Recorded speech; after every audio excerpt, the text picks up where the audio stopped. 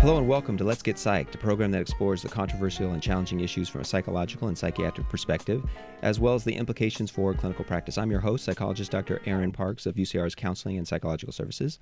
I'm joined by my co-host, child and adolescent psychiatry fellow, Dr. Tosha Yamaguchi. Hi, Tosha. Hello, Dr. Parks. That sounds so...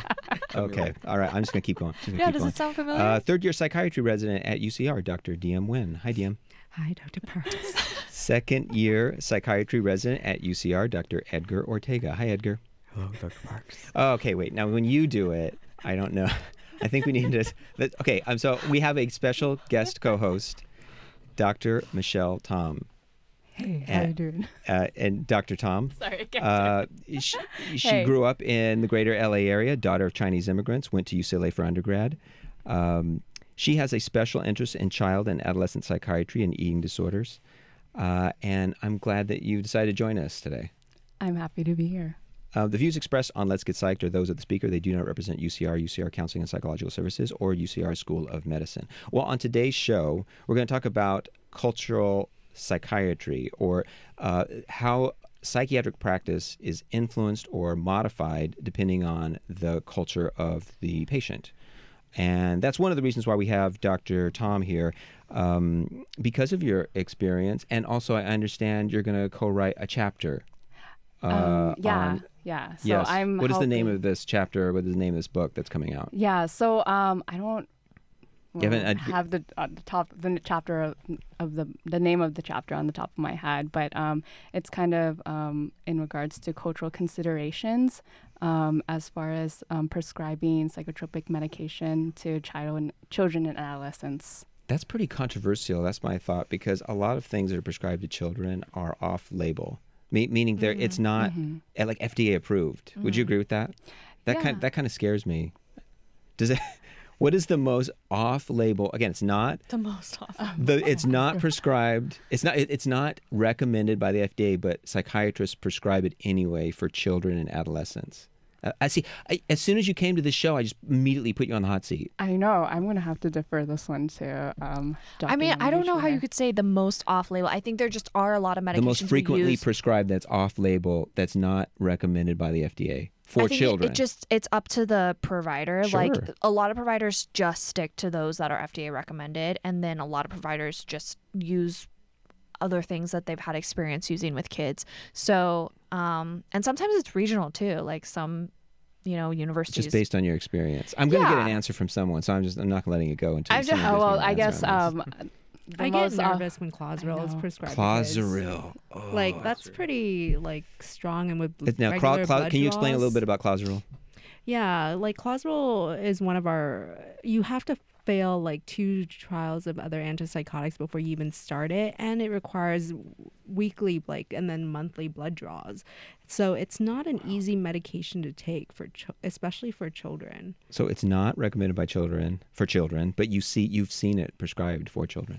Well, the problem is they have to fail other antipsychotics before they can be started on Clozaril. So that means that the child must have been on other antipsychotics, which are also off-labeled on children. I mean, Wow. there are antipsychotics that are that's FDA true. approved for But kids. Which Yeah. one? you're just more cautious about multiple. using them. Yes. Yeah. Yeah. Any antipsychotic you're Okay. cautious about using, but especially in kids, because if one of the problems with antipsychotics is that when using them lifelong, you can have side effects. Okay. So when you're starting with kids, it's going to be a long road. Many years. Yeah, Many many years. years. Yeah. All right, so I'm taking off the hot seat now. I'm satisfied. So Sorry. let's get to cultural psychiatry. And this is going to be mostly you all's topic. Okay, I'm just going to be more deferential to you all. So, but one of the things that that I see pop up every once in a while is the expression of mental illness.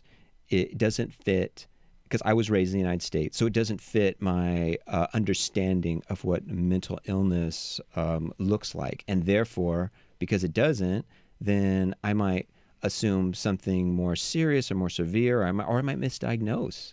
Mm-hmm. And then also, there's some kind of cultural practices that are to address things like anxiety or depression or mental health conditions that it's hard for me to understand, or maybe even different.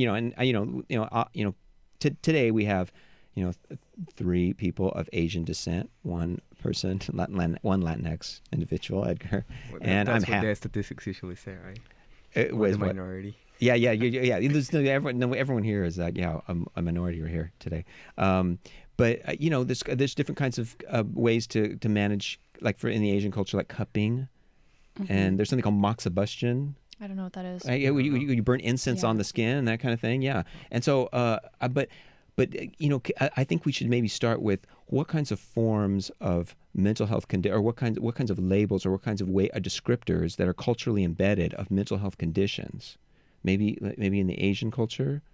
What do you mean? I'm not sure what you're asking. And how mental health conditions or symptoms are described within a culture. Oh, interesting. Okay, so what I've seen in a lot of minority patients who come in is descriptions of more somatic symptoms, meaning physical symptoms like headaches, stomach aches, that sort of thing, body aches, rather than depression, anxiety.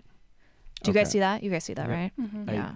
That's what I see all the time. And I think it has to do, at least coming from Mexican culture, that I wasn't born, going to the doctor. And even if it's just primary care, getting your checkups and everything. So if we don't even do that, what do you think mental health is going to be? It's going to be probably something that we never really are used to, heard of. So we wouldn't go to the clinic saying, I'm anxious or depressed. I think it will be more like what Tosha was saying, like, I really have GI upset, feeling palpitations, or they might not even say that. They might just be in an ataque de nervios. Have you guys ever heard that? Yeah, is that anxiety? It is kind of like almost like mimics like a panic attack. You just have all these somatic complaints, your heart rate, you're sweating, you're shaking, you're feeling like you're gonna lose control, and it can lead to someone having like a seizure-like episode. It can be that severe, yeah. Yes. So they wouldn't present like that to you, and then you have to figure it out based on what you know about the culture, basically. So it's in Latino culture, and it's often seen in stressful moments like a funeral, something like that. So it sounds very much like a panic attack. Yeah, it's pretty much. How accepted? But I do want to add on to Edgar's answer that I think the reason that we hear so many somatic complaints is because one, those underrepresented cultures, those underrepresented patients in their culture, mental health is highly stigmatized, even more so than Western culture. And so it's difficult for them to talk about mental health. Also, there's a lack of education about mental health in those cultures. So they might not even understand themselves what they're experiencing other than their physical symptoms. What do you do to bring them up to speed? What I do, one of the things that's recommended is to ask them, why do you think you're having these symptoms? How do they explain it themselves? So they might say, I've just been more tired. I've been working more, or I'm the solo caregiver of my kids, or X, Y, or Z, or my grandma passed away and now she's haunting me. Yeah, I was going to say, what do you do when there's a spiritual explanation? Like, how do you bridge that gap, and how do you? Well, I mean, you have to be Dr. able Tom. to recognize what's kind of culturally acceptable. If there's a patient that's really believes like my grandmother's dead and is now, keeping me company at my bedside when I go to sleep. If you say it to someone who's more Americanized, that's not really the social cultural norm. And so some people might view it as abnormal, but someone within the culture, or psychotic, if it's extended, maybe there's a flash here and there, or if they think they see their dead relative, just comment. But if it's if it's more involved, it's more ongoing. Yeah, that's pretty unusual in just regular. Or if it Western. causes some sort of emotional distress, or it kind of wheels its way into your function in some way where you're unable to function, then that's when it's a little bit more pathological. Now, go ahead. I think to Michelle's point too, psychosis is also presented differently in different cultures, right? So I think there's a WHO study that says in European American cultures, when they talk about hallucinations, it tends to be very like negative, egocentric, like that somebody like is screaming at me, whatever. But in other cultures, it doesn't. I think it was a comparison with like Nigeria. It doesn't have that negative. Their hallucinations aren't negative, and they're not. The majority of them aren't as distressing for the population as like what we commonly consider like the hallucinations of like schizophrenia. What is your proposed explanation for that? I think I think that's why it's important to understand culture, because you have to understand the mix of how religion impacts it. For a lot of these, like a lot of cultures, there's a stronger religious component, and so for them, the voice is soothing. They hear God's voice, and it doesn't bother them. Whereas I think the explanation tends to be that European and American cultures tend to be more individualized, and so it's more egocentric versus a community like religious feel. So I imagine that if you have more of a comfort, let's say, of the psychotic symptoms, does that translate into less severity? What do you mean? That means that they're less bothered by it, so there's less accompanying depression or anxiety about these kind of things. Yeah. And I think there's also less a label of it, right? Because you only diagnose disorders when they're distressing to you, when they affect your function, which is what Michelle was saying. It has to impact some sphere of your functioning. Right. So if you hear voices, but they're fine, they don't bother you, then I'm not ready to medicate that. Well, I mean, could that be part of the explanation of why indigenous peoples usually have a much lower incidence of mental health diagnoses? Right, and there are some religious countries that actually pursue hallucinations, like Amazon tribes, like they take like herbal supplements and stuff to induce hallucinations, and so just like indigenous cultures, it's almost like there's a part of there's a part of flexibility within their culture right. that almost allows some of these experiences that can happen in a human being, whereas in more Western cultures, it's more maybe rigid and defined, and the expectation is that you don't have these experiences, and then there's more of a greater reaction when they have them. Does that sound like a reasonable? Yeah, I think that's a very reasonable explanation. I disagree. I think it's more just that in the other cultures, there is more magical thinking, and if someone in our culture, so grief, oftentimes in normal grief, people can hear the voice of their loved ones, right? We're not going to treat that with antipsychotics. So I still say there's some wiggle room, and it still comes down to how impairing is it. So I wouldn't say that like because a culture is more open to that, they have less psychosis. I think it's just there's a difference between the two. Yeah, the level of psychosis is the same across the board. I think the level of distress is what we're talking about. They can accommodate and adapt to it more better. Does that sound right? No, I mean it's kind of like culture and like social and culture influence on how much someone can tolerate. So it's like a distress tolerance. If you grew up in a culture that's more tolerant to, let's say, having this like ultra religious belief, right, then that might not be considered as manic, you know? Yeah, no, and I also feel like, Tosha, to kind of build on your thing about how an influence with functioning, I feel like, in some indigenous cultures, so let's say someone is talking a lot about how they're being visited by spirits or whatnot, then their culture is, again, adaptable enough to say, oh, okay, and they don't freak out, and they just kind of still accept the person.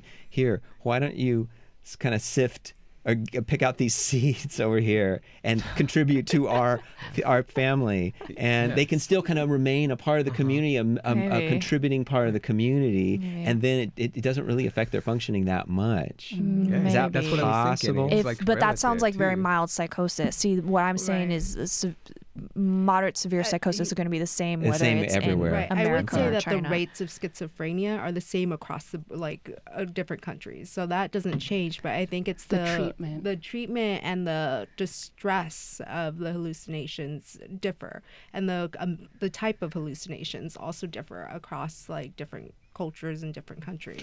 Now, does anyone know about this? How accepted is therapy? Like in Latin American countries, Edgar, how accepted is it to have like, just regular... Can you speak for all the Latin American countries? Yeah, I'm hoping you're an expert. Because again, I didn't prepare for this episode, so... Yes, I mean, like... I'll just give you like a statistic that I was reading.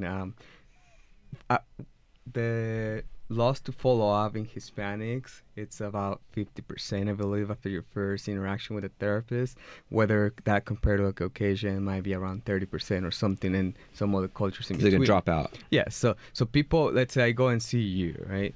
And it's my first time, maybe my family finally convinced me to go, all those things, and then I don't feel like I have a good experience or many other reasons, and I don't come back to you. It's like half of the people who will see the therapist will see it only once. Is that like, what group is that? Would you say Latinos? Yes. Is that Latinos being seen by Latinos? Or is that Latinos general. Being seen by And Caucasians? we're talking about the Anyone. United States? Like here in the United States. Okay. Like, See, and I because then think there's the a misrepresentation in terms of who's like providers, right? Right. So there's different reasons for that. It can be anything from language barriers. They might speak a little bit English or understand, but it's different when they don't understand the context of why are you coming, which goes back to what we were talking about. Other thing might be like socioeconomics, like I rather not pay you again, and I rather feed my kids with that money. And also, if you, let's say I go with you, you recommend like I had an ataque de nervios, and you recommend do this and that. You might need a break from taking care of your 5 children at home and your husband after he gets home or whatever. But then it can be perceived, if you don't explain it in a good way, as that's selfish. It's like, how am I not gonna, how am I gonna take a vacation when my kids or my family needs me? And if you don't explain that in a way, and then the doctor or the therapist, you told me that I need a vacation, and they're not gonna come back to you because then that rapport, trust it's not there. Yeah, so this is important because I think that talking about these things is it's good to know about in terms of diagnosis, but also treatment and how you approach treatment. Because have you guys seen the movie? Well, DM and I saw the movie The Farewell together. Remember when we saw that? Did you guys see that? No. The Farewell? No. It's a movie that came out last year with Awkwafina as the protagonist. Anyways, so she's a Chinese American living in like New York or something, and then she is very tight with her grandma who lives in China, and she finds out that her grandma has a terminal illness, and she wants to go visit her grandma and say goodbye basically, but the family's like, no, you can't say that she's sick, you can't tell her her diagnosis, no one's going to tell her. And this is just a normal part of Chinese culture, apparently. I don't know the numbers on that. I don't know. But I had a client that said the almost exact same thing. Okay, yeah. So DM actually said that at UCLA, right? You guys were taught about this so that you could be aware in medical school at UCLA, so that you could be aware as practicing physicians, if you had a Chinese family come into the hospital and someone was diagnosed with a terminal illness, not to be surprised if the family asked you, don't share that with the patient. And I think it's just learning to respect the different wishes that your patients come with, that they bring with them as part of their history, as part of their culture, as part of their religion. Yeah, because for the Chinese, it's actually, the idea is to spare their loved one, the patient with the terminal diagnosis, from the grief of going through the last legs of their life.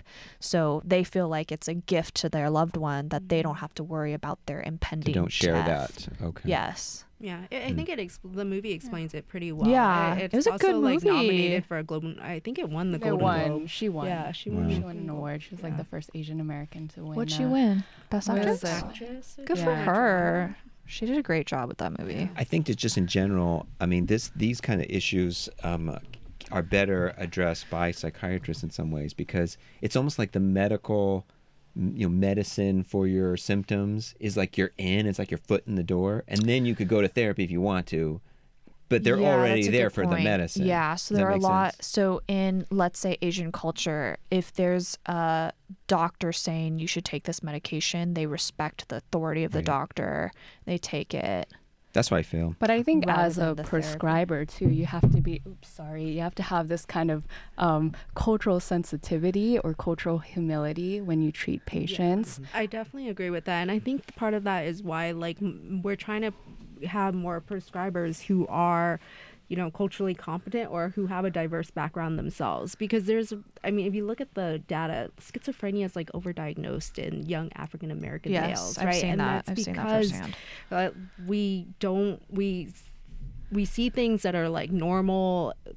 That are normal within their own, like how they were raised within their background, but it's not our background. So we take that out of context because we can only attribute it to ourselves. And then it becomes a disorder because we think, oh, how can you function like this? But it's totally normal. Violence, like African American communities and Latinos who grew up with, violence, and their while was watching over their backs because they were, traumatized. They grew up in a gang-riddled neighborhood. As, they're paranoid. Paranoia. Psychosis or drug suspicious. Suspicious. Right. It's not paranoia. So that's what cultural, being cultural sensitive in psychology means. To understand all that we come from to properly diagnose and treat. Yeah, you have to have a thorough assessment and understand their background and their cultural background. Yeah. And if you're just joining us, you're listening to Let's Get Psyched on KUCR. We're talking about cultural psychiatry and the implications for our practice. So this has kind of moved maybe to some other different cultures or different expressions of mental illness. What about, you mentioned kind of African Americans and maybe African cultures or other cultures. Do we have any examples? Does anyone have any examples of different forms of or expressions of mental health conditions?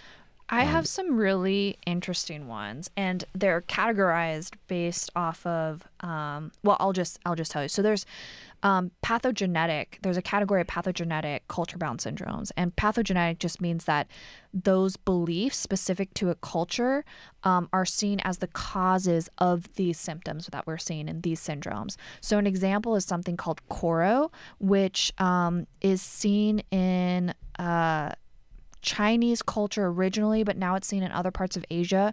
And what happens is there's a sudden fear that it's oftentimes a man, that his penis is actually shrinking into his abdomen and it's disappearing. So, and possibly death might result from that. So there's pictures of like loved ones. So I saw this picture of the man's wife and his neighbors. They have to like hold on to him and his penis to prevent it from being sucked into his body. And so they're quote unquote saving him. Hey, wait. Does the man say, I think my penis is going to be sucked in my body? I don't know what he elicits help and support from his family to keep it from being sucked into his body. Another picture I saw was a woman who was afraid her nipples were doing the same thing. So her female friends were pinching onto her nipples, holding them to try to prevent them from basically disappearing. And it's saving them. They feel like they could die. So treatments for this are hot drinks, like ginger juice or chili pepper jam. This is to supplement the yang element, like yin and yang. Also, physically pulling on the organ, the shrinking organ, making noise to chase away the possessing evil. And by the way, this information is from a lecture I got from Dr. Jose Aguilar. Also from Wikipedia, some of the other stuff I got later on. But yeah, they usually respond favorably to supportive therapy and education. But that was one that I thought was really interesting. Wow. Or to the placebo effect of the ginger juice? Possibly. Yeah, if they feel like something is done, that's just as effective. Something warm that flushes them and arouses them. Yeah, in a lot of like Chinese culture, a lot of symptoms, not even like mental health, but physical medical symptoms, they're justified by yin and yang. So, if you're feeling feverish, then you might have a little bit too much yin and you need to balance it with foods that are more yang. Now, do you ever use that to your advantage in framing things, or no, do you just go completely from a scientific I've never talked about yin and yang treatment. My mom says it to me all the time. You know what? I bet it's different though in programs that serve more Asian families, because we don't have a lot of Chinese people coming to clinics. Yeah. Is that something you might do then? Like frame it in maybe that way, if I knew more about yin and yang. Yeah, in Inland Empire, we don't have too many Asian patients. Maybe like a few. But I know UCLA, they have like an entire Eastern medicine in psychiatry.